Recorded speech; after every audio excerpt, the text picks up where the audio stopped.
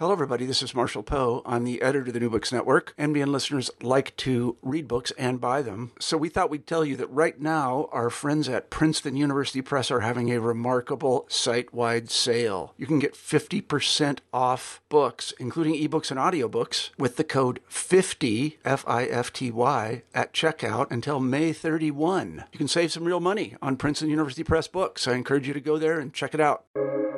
Welcome to the New Books Network. Hello, everybody, and welcome back to New Books in Science, Technology, and Society, a podcast channel on the New Books Network. I am Lisette Baron Carvajal, a host of the channel.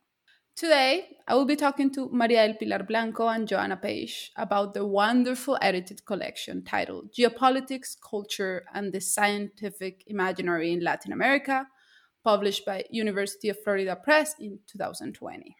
Welcome, Maria del Pilar and Joanna. Thank you for talking to me, especially in this difficult moment. Thank you. Thanks.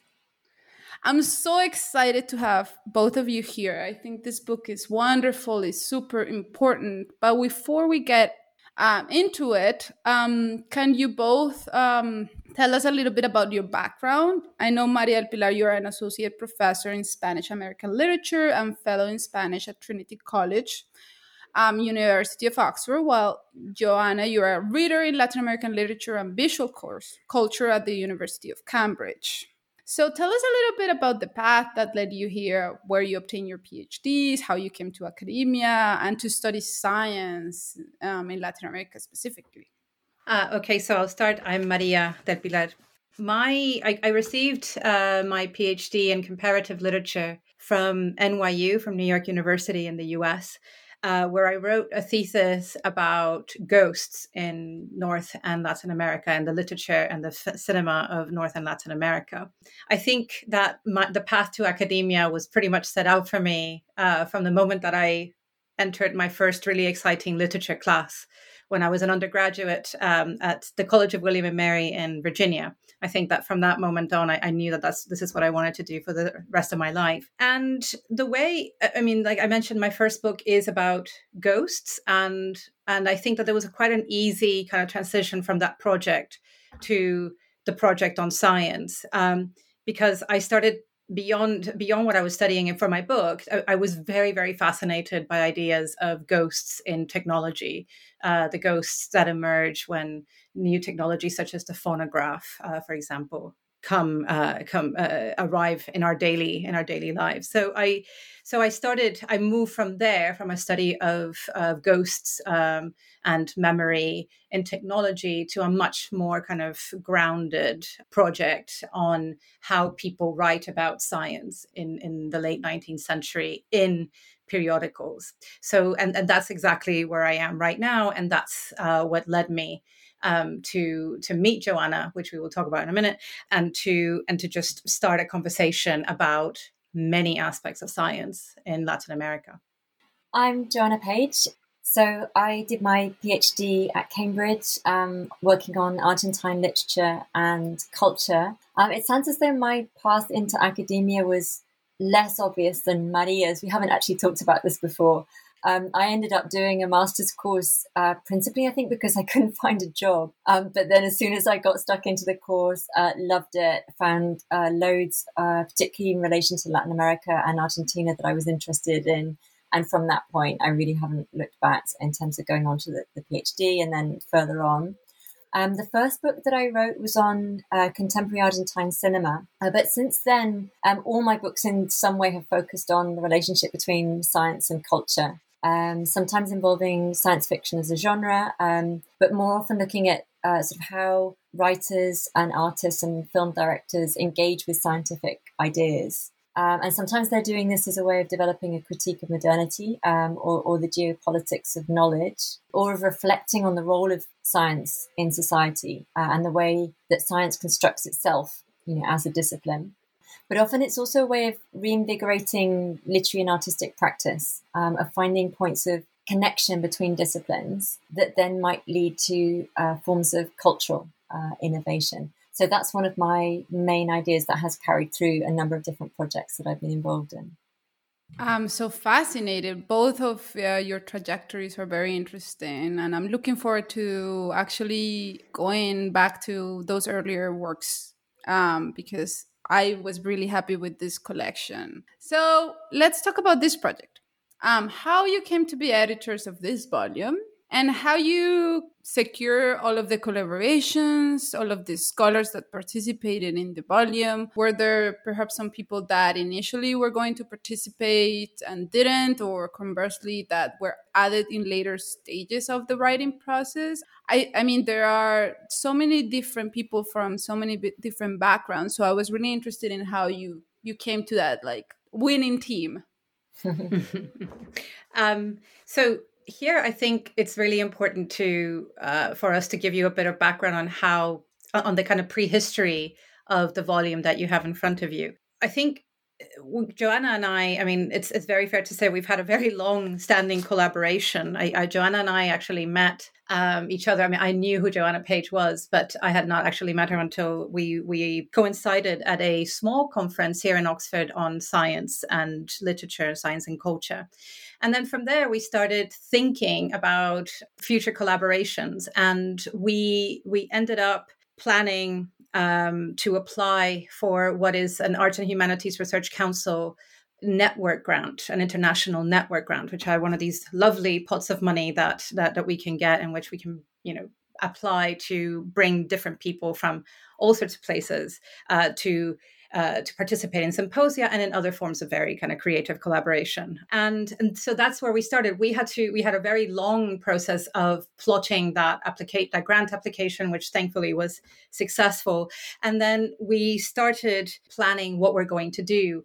And what the priority, one of the interesting things is thinking, and Joanna will talk about this, is the different priorities that we set out for ourselves as part of this research network, because we thought, okay, this is a great opportunity to encounter scholars that we know, and then also to encounter scholars who are up and coming. And it was very important for us that this be a very international research network. And we wanted to bring together people that we maybe might not meet in a regular conference situation. We know that conferences are incredibly expensive and not a lot of people from different parts of the world can get to them. So we wanted to reach out to different people and find opportunities to make these encounters possible. And Joanna, now you can say perhaps a bit more about that. Yeah, I mean, that prehistory I think is very important, because as part of that application for the Research Network grant, we had to do quite a lot of thinking about what we wanted these events to achieve, and how we were going to make them innovative, both in what they were looking at, but also the ways in which we were organizing them. And that was really the background, the groundwork, if you like, for the eventual book. And the funding that we received then allowed us to put together a sort of series of conferences and workshops over 2015 and 2016. Some of them held in the UK and some of them held in Latin America.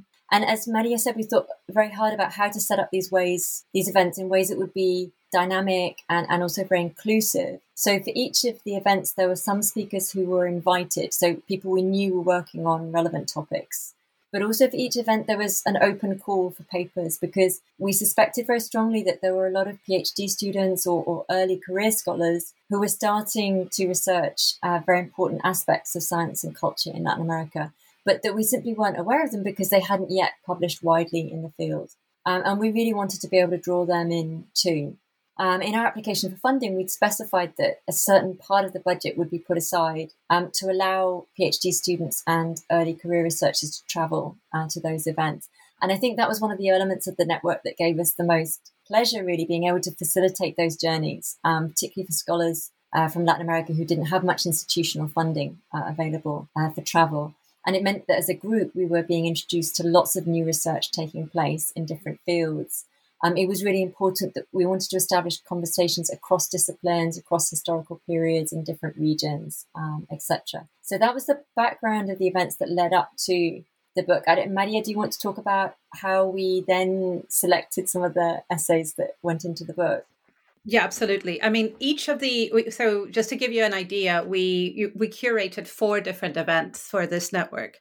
And it's almost like the first one was very exploratory. We wanted to see who was out there. The second one was more specific. It was about science fiction. The third one was again about science and modernity. So we broadened the topic. And then the fourth one had much more of a theoretical and transdisciplinary focus. And we wanted to bring a French theorist together with a historian of science. And that gives you a sense of the kind of conversations that were interesting, that have been developing across the network, and that were interesting to orchestrate to see what would come out of that. So the book, we did not really want to have a kind of a collection of conference papers. We actually wanted to establish a continued conversation with many of the people who participated in the research network. Most of the people that whose essays you see here were part of the network, bar, I think, one person. And we were very, very struck by how this had to be a discussion that could travel historical periods.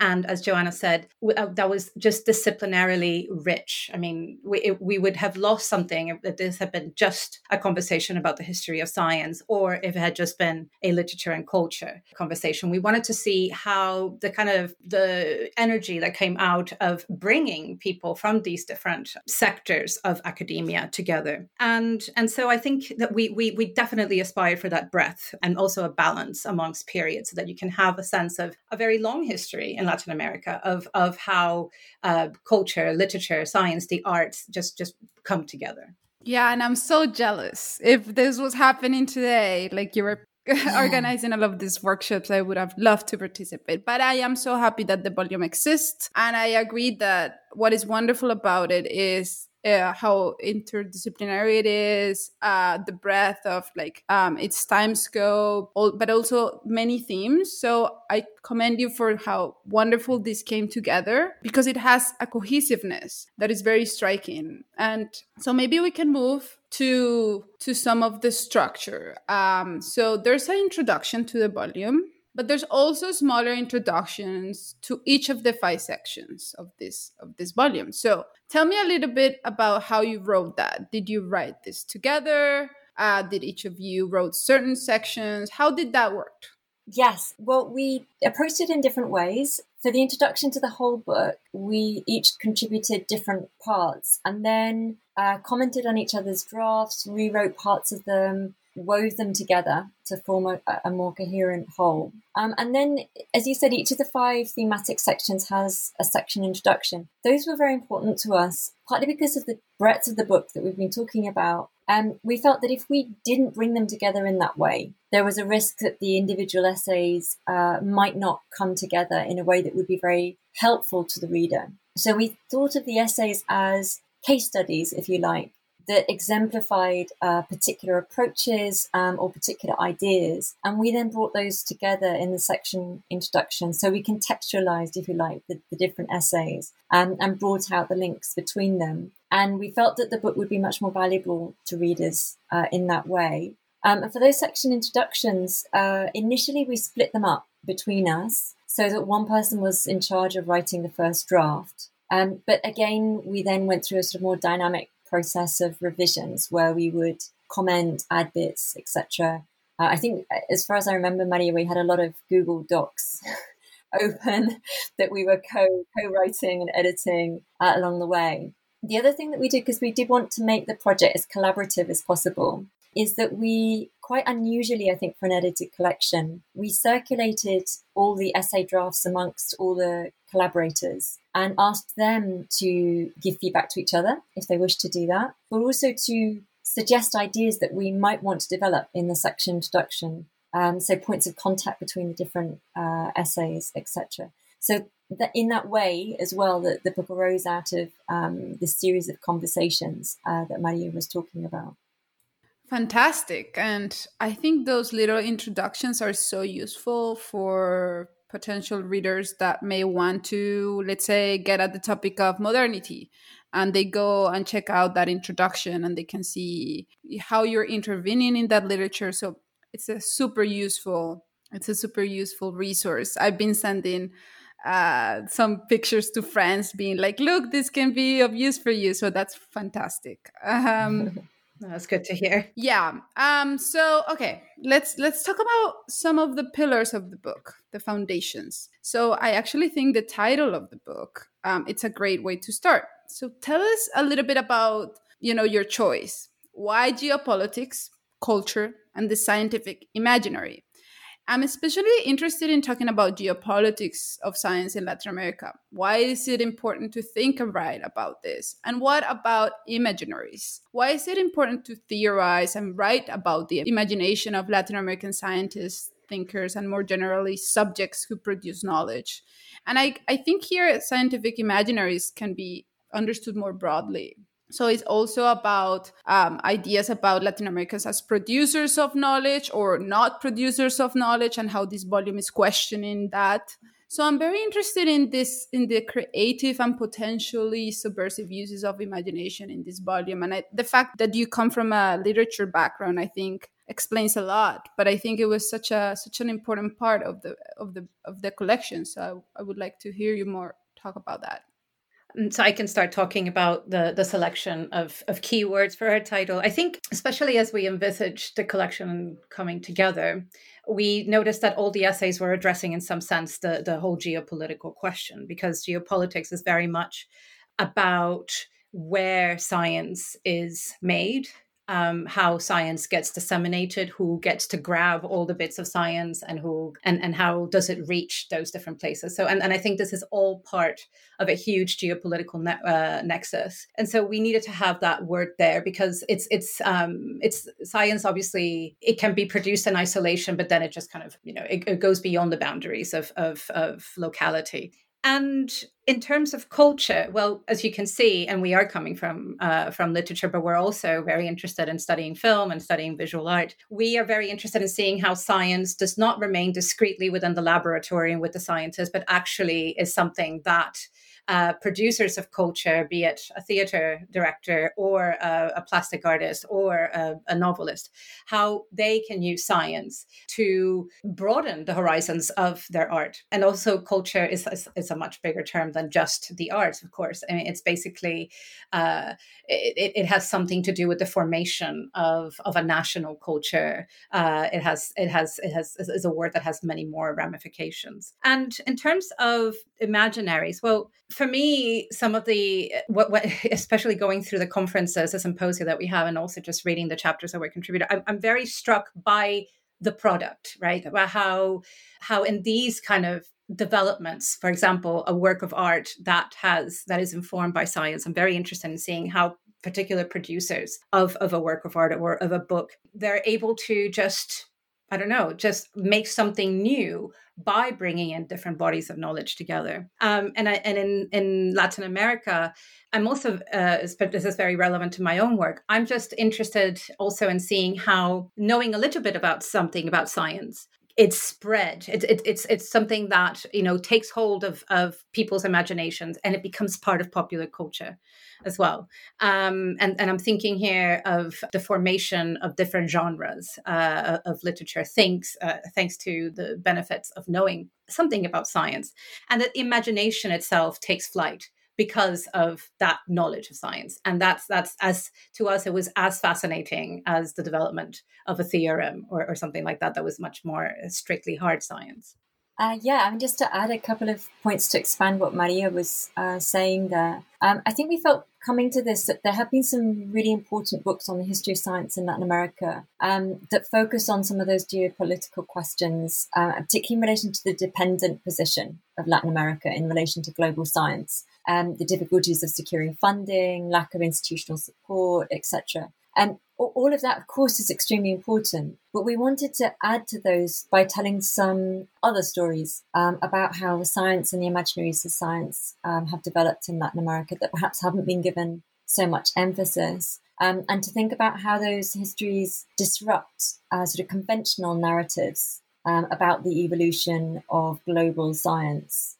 And that was also partly why the idea of scientific imaginaries was important, because we wanted to focus not just on sort of how scientific knowledge is produced, but how scientific ideas and the idea of science itself, how that has been imagined, contested, reinvented in Latin America, in cultural texts as well, for example, and to highlight the importance of those wider discourses.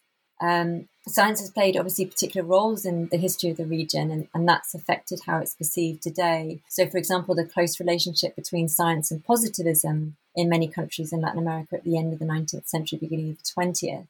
That means that science has often been associated with the kind of modernizing programs brought in by elites that ultimately deepened social and economic inequalities.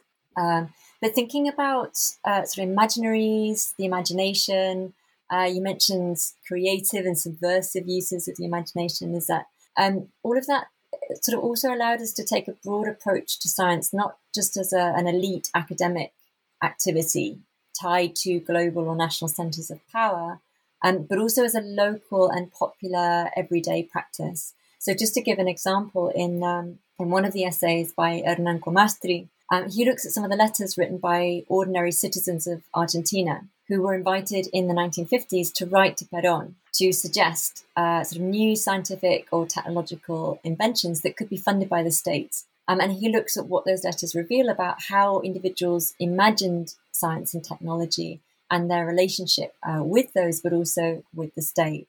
So different ways of thinking about how science touches individuals, but also becomes part of national discourses, I think was really important to us. Yeah, and I believe, how the introduction starts, it's like what you're trying to do is, provide a very tricky balance between admitting there are asymmetries of power in Latin America as elsewhere in the world, but there's also all these other instances in which scientists, lay people are using science, are thinking about science in creative ways, in ways that are not just like the product of domination, quote unquote. So I think the introduction is wonderful for this, for a reader that wants to see how the nuances of this kind of thing, right? So I think another essential intervention is how you and the contributors of this volume question linear understandings of the development, quote unquote, and progress, quote unquote, again, of science. You instead propose a relational understanding of scientific knowledge. So can you please explain this to our listeners and perhaps discuss some of the most important critique to those Eurocentric narratives or histories of science in which Latin America is portrayed as periphery or as unimportant in the global production of scientific knowledge?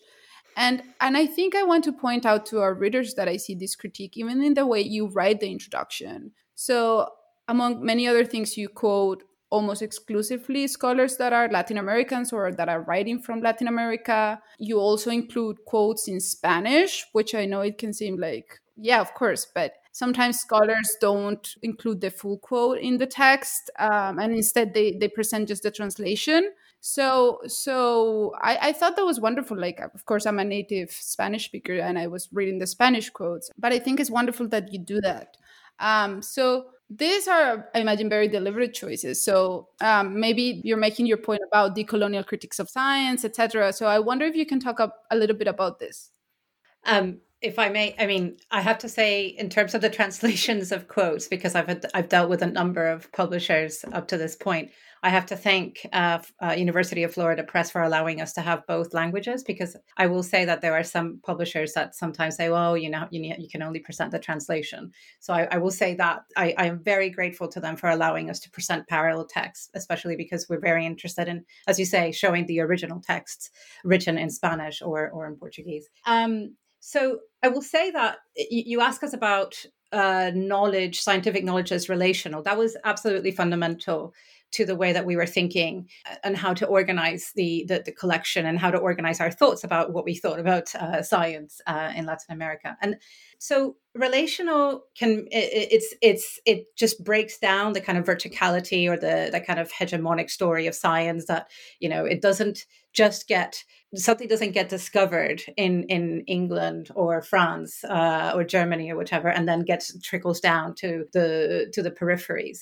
Actually, we wanted to present an idea of science that was much more horizontal, in which actually we see that there are different networks and pockets of knowledge that are created. And they're actually even more explosive and wonderful when it's different different cultural groups coming together and saying, aha, there's a problem, and we see that our counterpart has discovered how to deal with X problem from any area of the natural world, or something like that. So that was very, very fundamental for us as a way of understanding the way that science has been developing for centuries in Latin America. So one of the things that we thought was very wonderful in plotting throughout the chapters by our contributors was the way in which science and scientific knowledge is developed in many sites across the Americas over the course of centuries through encounters. And sometimes these are intercultural encounters. And I'll give you the example of one of our contributors' chapters. That's the chapter by Heidi Scott. She is a geographer and historian of colonial Spanish America. And in her chapter, she traces how indigenous knowledge about mining affected and pretty much transformed many early colonial practices. So it's in those moments which are you can see the site of relation where one body of knowledge that is held by one group comes into contact with another, and then a whole kind of discipline or subdiscipline starts developing. And so that's basically something that we wanted to underline, in the sense that science, yes, it might emerge. People from Europe who came to Latin America, they might come with a body of knowledge, but that body of knowledge continues to be transformed the moment that they arrive in Latin America and come into contact with another body of knowledge. Yeah, that wealth of indigenous knowledge and how that influenced European science, that's something that hasn't yet been fully recognized. Obviously, there is important work going on in relation to that. Some of the essays in this book, as Maria was saying, contribute directly to that effort. So, for example, the essay by Yari Perez Marin, the one by Edward Chauca, both of those are very relevant here. So the first looks at how indigenous ideas and practices in relation to medicine were assimilated into Spanish colonial texts, and the other at how they played an important part in the foundation of modern psychiatry in Peru. We have come to think about a number of the essays in this volume as taking part in an effort that we would think about as decolonizing. Obviously, there's a straightforward way in which they do that in terms of bringing to attention the impact of indigenous knowledge that, perhaps has been often overlooked in global histories of Latin American science, but also global histories of science. But they can be decolonizing in lots of different ways as well. So many decolonial thinkers in the Latin American context are interested in challenging European narratives of modernity, in which scientific rationalism supersedes other kinds of knowledge in a linear fashion as we move toward ever greater progress and civilization. And instead thinking about how you might construct alternative ideas about modernity, which are not exclusionary in that way, which fold together different kinds of knowledge and practice. It's more about thinking about global modernity as a set of encounters and exchanges in which Latin America plays a hugely significant role. So a lot of the essays also decolonize science in the way that they show how its apparently abstract and neutral operations are very much embedded in the social and the cultural, or thinking about how the authority of science is mediated by the nation or by Western centers of knowledge, for example. Fantastic. This is such an important critique, right? And I think what you show is that the genealogy of these critiques, goes way back in time. This is not like a new critique, of course. And I think you're showing like the new ways in which scholars are kind of advancing these critiques, which is super important. I think in this moment in time specifically, it's super timely too. So that is a very important part of the book. Another important part, and you mentioned this, right, is the emancipatory ends of scientific thinking in Latin America. This is not to say that all Latin American science has emancipatory purposes, but there are chapters in which, you explore, or the authors explore, emancipatory ends. So tell us a little bit. I'm interested in if you think Latin America is situated in a particularly productive position that allows it to think about emancipation differently than, let's say, Western European countries or those countries that are dominant in global histories of science, in those narratives, right? In those Eurocentric narratives. So I wonder if you think Latin America's position in the geopolitics of knowledge production kind of provides a different, place to speak from, that you find particularly useful or something like that. I think we could add to the concept of emancipation that you highlight here. I think we can add the idea of utopianism and utopian projects, and I think obviously this is a volume that contains a number of chapters on 19th century Latin America, and which is the area that I focus much more in my own research. And of course, come the wars of independence across South America and Central America, you have a number of utopian projects. You have a number of sites of formation of a nation. And I think we can see this in a number of ways. We can see those projects as projects that are very, very Eurocentric, even in the repudiation of Europe and the mother country, and through, as the colonial relation has been destroyed. But we see, obviously, in the 19th century, the arrival of ideas from France, from England, etc., that start affecting the very political formation of these new nations. At the same time, I think that there is room also to grow as independent nations of science, as nations where, as we have said before, this indigenous knowledge has come to light little by little, and that starts also becoming part of the national story. So we have a number of chapters. I'm thinking here of the chapter by Miguel de Azúa, who's an Argentinian historian of science, where he plots how the new republics are using science to define their own independence, to keep thinking about that process of emancipation. And then you have a chapter like the one by Gabriela Nussey, which is fascinating because, she's writing about the fin de siècle. She's writing about the end of the 19th century, when Argentina, which has acquired a kind of pride in its own scientific culture, and add to that the fact that Argentina has some of the best kept fossils of dinosaurs that you can imagine. So it becomes a very, very fascinating story of the negotiation of whose science that is, who it belongs to, and how you want to create autochthonous spaces for science. That is also quite there's a protectivism involved in that story, and it becomes a story of kind of intrigue, of scientific refutation, and journals being written. Scientific journals are kind of documenting the back and forth of who's right and who's wrong. So it's very interesting to see this development and this rise of a conversation where Latin America starts talking back to Western Europe and to other, especially in the US, for example, later on, as a big nation for science.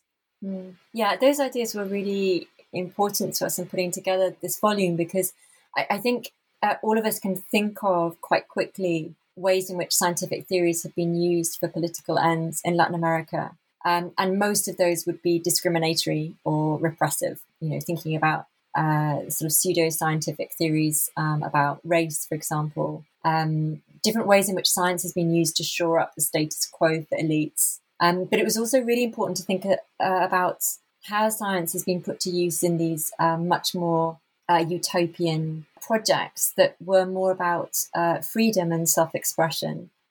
We've already mentioned the essay by Hernan Comastri, which looks at how science and technology become democratized in certain senses under Perón in Argentina. But there are also essays that address similar ideas, but in very different ways. So Bryce Oltes Leon, for example, writes about the Peruvian intellectual José Carlos Mariátegui, who exposes how science has been used to further European projects of progress and particularly capitalism. But he then, in quite an ironic move, draws on Einstein's theory of relativity to underpin a Marxist project for political emancipation in Latin America. So we very much wanted to focus on perhaps some of those more emancipatory uses of science that were not always covered in other works of scholarship on this area. Yeah, and I will add that here you also include Lina del Castillo's work. Yeah. She was the first person I interviewed here. So, oh, right. So maybe our listeners can check her either the interview or this chapter as well. So that chapter also looks at like emancipation, science as emancipation, particularly in Colombia and Jose Maria Samper's critical writing. So yes, definitely. Yeah, so many things that listeners can just go and consult and look and read. So I think we should talk about the what you call the intercultural and interdisciplinary approach in your book, and I want to tie this up with the importance of scientific writing as an artistic and literary form, and the potentialities in the exchange between science and fiction. So you've mentioned this, and I think this is one of my favorite parts of the book, especially because it's one of the things I know the least. So it's wonderful to be introduced to a new topic, new conversations. So tell us, why was it important for you as editors to foreground interculturality and interdisciplinarity? And I think you've mentioned some of this, but I'm wondering if you can explain to our listeners why you say in the book that in a way it's been kind of, let's put it in quotes, easier for Latin Americans, scientists, but lay people as well, to see that the boundaries between disciplines and between, what Donna Haraway called great divides, like nature and culture. Why has it been easier for Latin American thinkers to see that those are artificial rather than fixed or settled? I just want you to talk about this and about the importance to include chapters that are dedicated to the relationship between the artistic and science. Sure. There are quite a few questions there, all of them really interesting. So we decided to emphasize this interdisciplinary and intercultural approach, partly because we felt that it very much speaks to the history of science in Latin America, but also we hope perhaps to a more decolonized future. And many scholars that have started to write about decolonizing science and decolonizing knowledge more generally have emphasized that one of the most important tasks is to take that knowledge, which currently acquires greater authority as it becomes more abstract and more universal, and reconnect it with spheres of knowledge and practice that are embedded in local contexts and very specific cultural imaginaries. Thinking about those boundaries between academic disciplines that you're referring to, as we know, they're always culturally determined, often quite arbitrary, the product of historical accidents. If it has been, quote unquote, to use your term, easier for Latin Americans to see the artificial nature of those boundaries, perhaps that's because it's been harder to match discourses that are emanating from the global north with the complexity of local political, economic, or cultural situations. And I think from those disjunctures, a critique of knowledge production has often emerged. In some ways, thinking about science has had to be interdisciplinary and intercultural in Latin America, because that's the nature of that context. But I think what's very interesting is that the value of that approach is now being much more fully recognized by philosophers of science elsewhere. And there's an extremely important contribution here that Latin American thought can make and is making because of that whole history of thinking about science in interdisciplinary and intercultural ways. And some of the essays in the book draw attention to this. So whether in the field of political ecology, so for example in the essay by Jens Andermann, or in cybernetics and complexity theory, which is the topic chosen by Mara Polgowska-Skóra. Fantastic. So now I think it's time for us to move to these exciting sections. I mean, you've kind of mentioned some of the chapters, but I just want to flag it to our listeners that the book is divided in 5 sections, which are thematic sections. And I think we should move to section 1. So this section starts with an episode told by Darwin in the Voyage of the Beagle, where he describes the visit to an estate on the Rio Macai in Brazil. So Darwin is struck by the vastness of the land and how little of it is actually cultivated, and also about the facets of life in a quote unquote slave country. In Darwin's account, we see a juxtaposition between European liberalism and scientific exactitude on the one hand, and Criollo inefficiency and cruelty on the other. So tell us, why did you choose to start with this anecdote, and how did the chapter of this section propose to revise some of the binaries and assumptions behind that anecdote? That this goes way beyond Darwin and extends to the ways in which we see the relationship between European powers and Latin America. So maybe here Maria del Pilar can tell us a little bit about her own chapter that is included in this section, and how that chapter intervenes in this discussion. Sure. So when I was setting off to write this section introduction, I felt it was a really good starting point for the book would be to bring in someone from one of the big nations of science from the 19th century. And that's, of course, Charles Darwin, as you said, coming from Great Britain. And of course, you know, when we think of Darwin, we think of him as one of the paragons, as kind of like paradigm shifting characters and scientific persona of science, of a scientific history. And his research, we could say, and especially because of that voyage of the Beagle, was in many ways transformed by landing and traveling and collating samples from a Latin American space. So I thought that I thought we would begin there, because one of the things that always emerged in the conversations that Joanna and I had at the beginning of our collaboration was that so often we think of Latin America and the spaces of what we know as Latin America in the Central and South America as kind of the open playground for European explorers and scientists who just come and collect and then just go and make their science in scientific laboratories in Western Europe. So I thought that we would start there as a kind of, you know, a primal scene, if you will, of what we have always come to know, assume is Latin America space and science. And actually, it's exactly, as you have heard from us, what we wanted to undo, the narrative that we wanted to undo throughout the book. And Darwin, in that moment in the Rio Macai, he's acknowledging this kind of very fertile space, but he also has to impose that hegemonic idea of I am the one with the morals and I am the one with the knowledge. And then it could have been so much better, but of course he was a man of his time. And this, I think, is a good starting point to open up into those chapters that we're looking at, that slowly and in different ways going to undo or just kind of question the assumptions of hegemonic scientific formation that we see in Darwin. In this section, as you know, we have chapters by Gabriela Nussey and Jens Andermann's chapter, and we've talked about those briefly. And then there's also my chapter, and I think each of them is about the Latin American imagination seeing spaces, different national spaces, different geographical spaces within the continent and within the greater Latin American region, and seeing them in another way, seeing them to kind of open up new questions about science.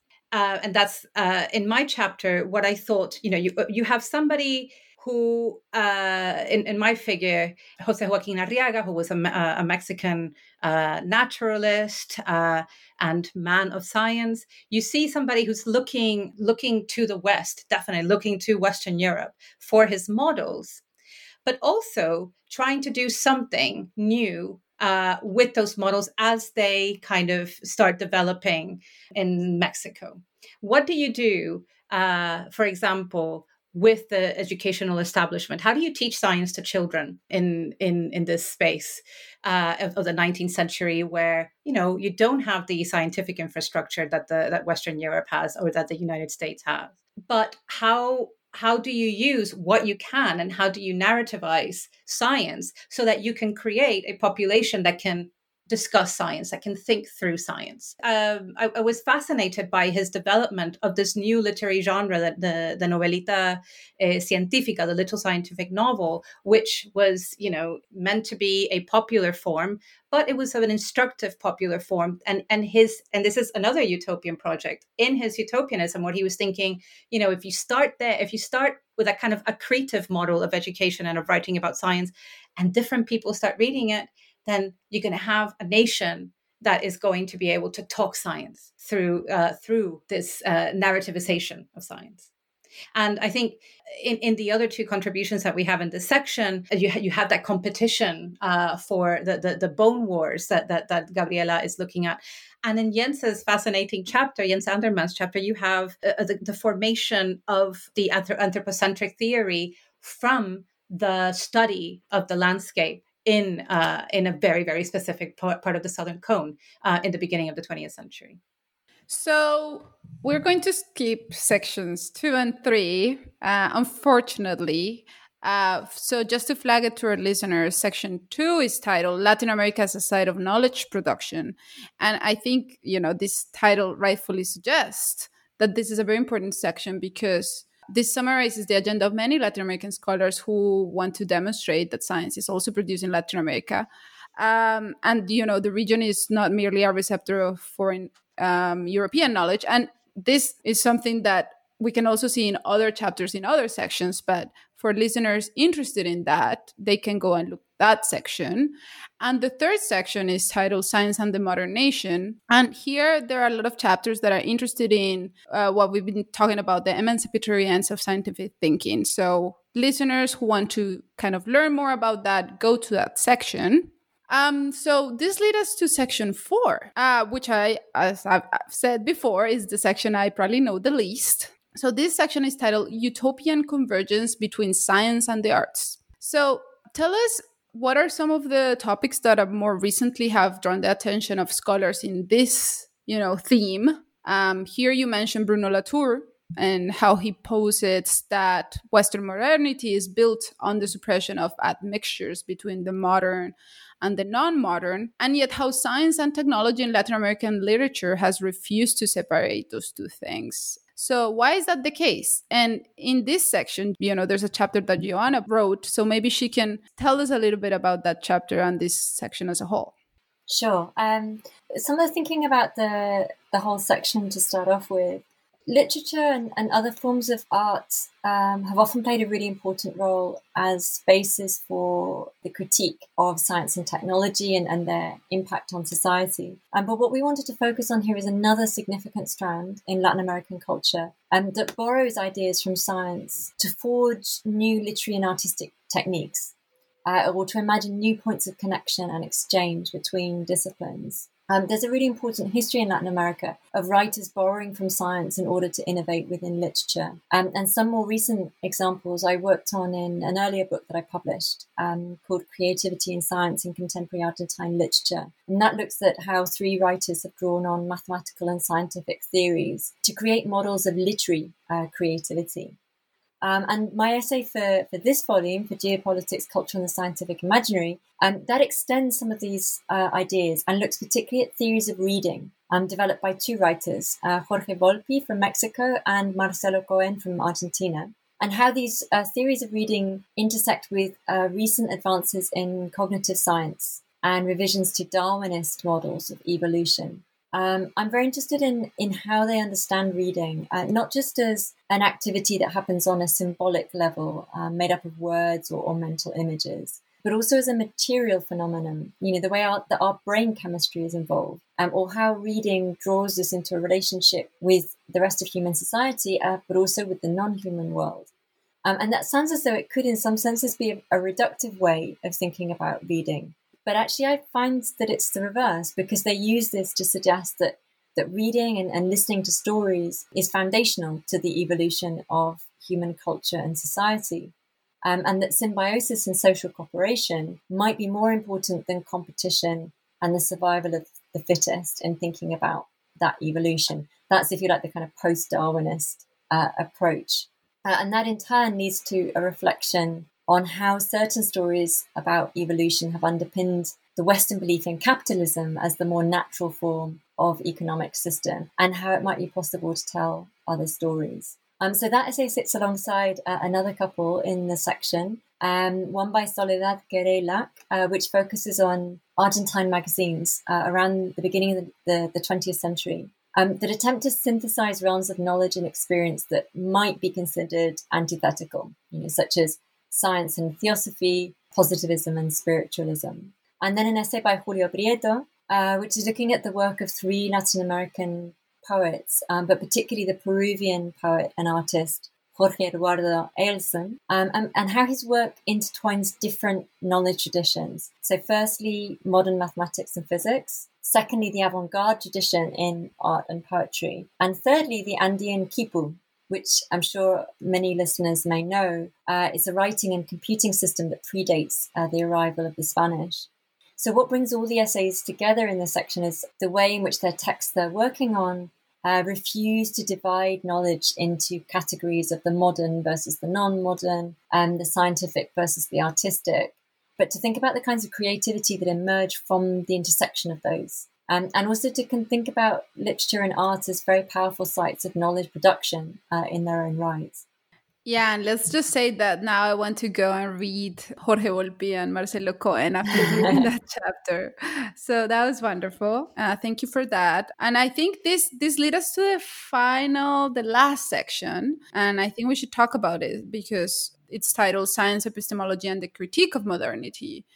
And I think this is such an important section for some of those foundations we talked about already. And, the critique of modernity is so important in the literature overall, and not just in Latin America, right? There's so many different places in the world where authors have thought about critiques of modernity.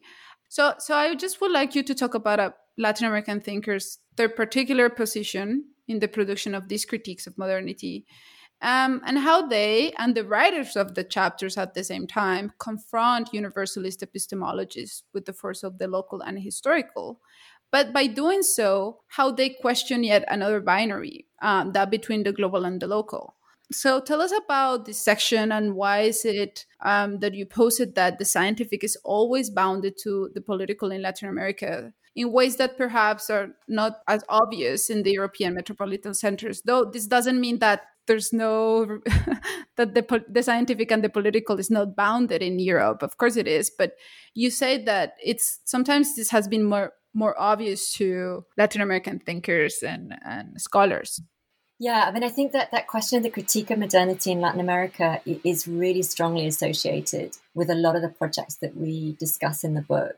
And particularly in this final section, we wanted to bring together writers and intellectuals who were explicitly challenging some of the sort of fundamental principles of European narratives of modernity, including linearity and universalism.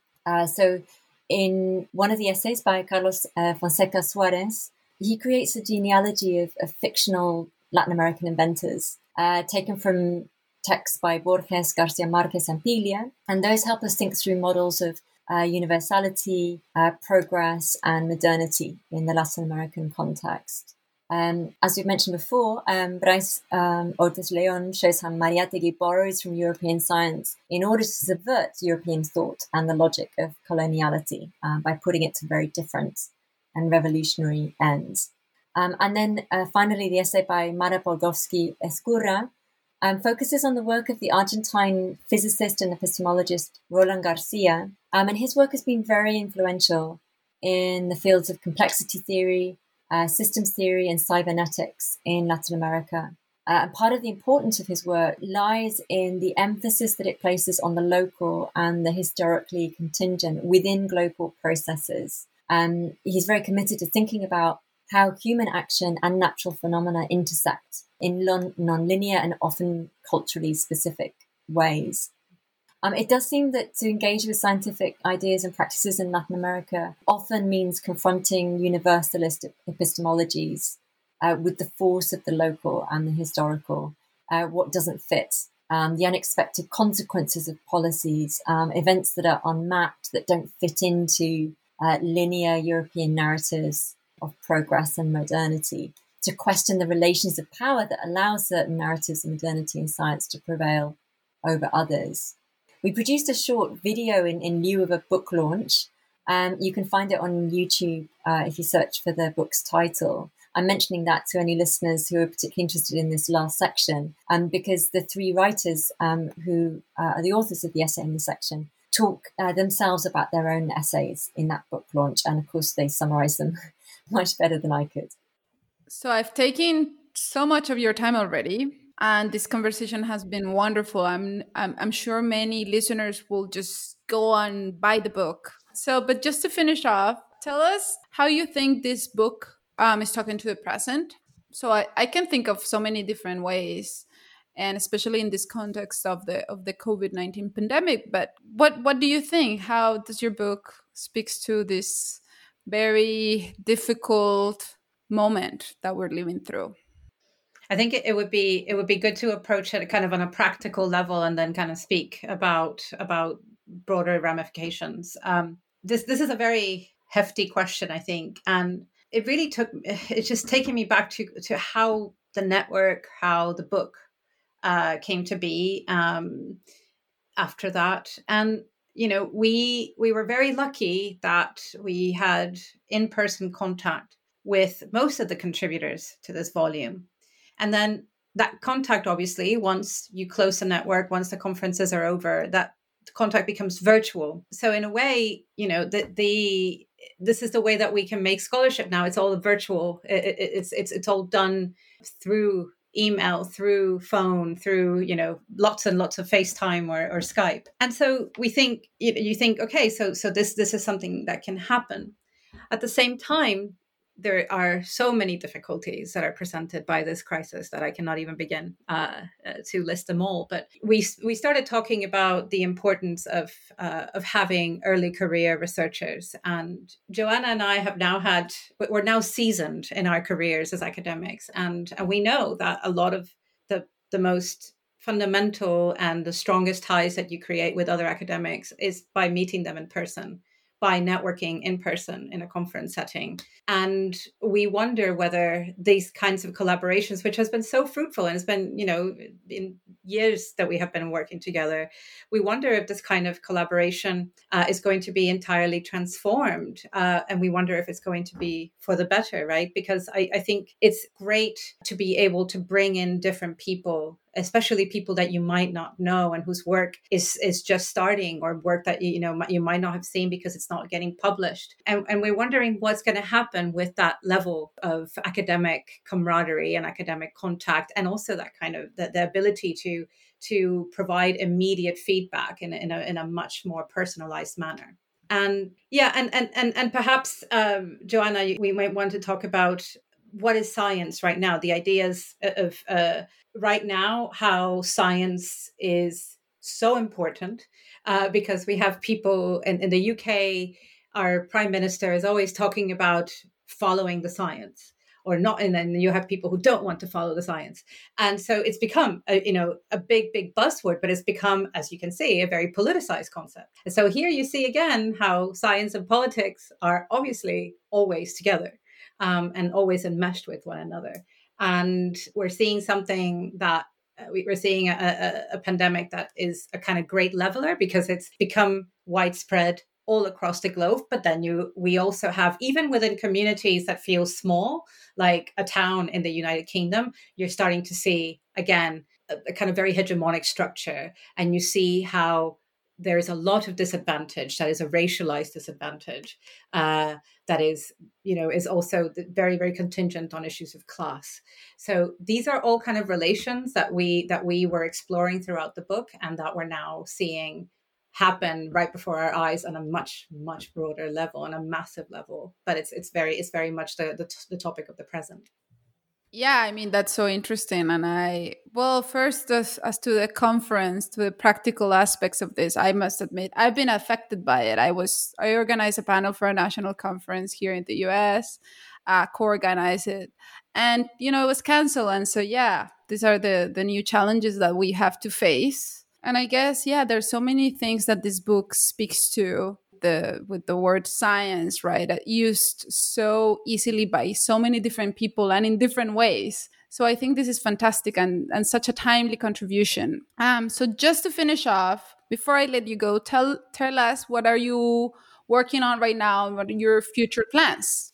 Sure, I'll start. So I recently finished a book manuscript with the title Decolonizing Science in Latin American Art, and that was based on a project funded by the British Academy. And it brings together a new corpus of art projects over the past 10 to 15 years that draw on scientific methods or ideas.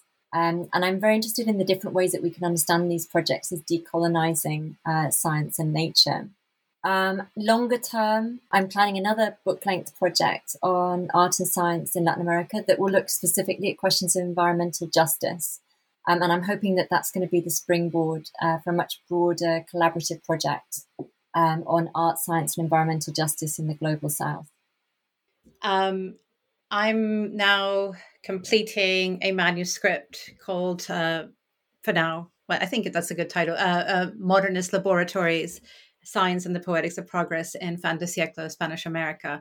And as you may have surmised, I'm very much looking at periodicals and popular periodicals and their dissemination of science and also the fascination in the 19th century and the overuse with of the word progress. That's really what I'm fascinated in right now. And I'm looking at periodicals from across the region, from Cuba, and from Mexico, and also from expat communities in the United States. So that's what I'm working on right now.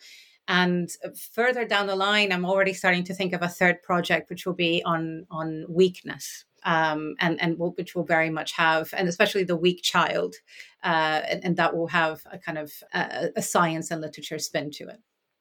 Well, wonderful. All of those many projects sound fantastic. I'm looking forward to reading them. And I want to thank you both for such a wonderful conversation. Thank you so much. Thank you. Well, thank you for your excellent questions. Yes. They really got a lot of thoughts going for us. Yeah. Yeah, and listeners, go buy this book. It's wonderful. Yes, please do. Thank you.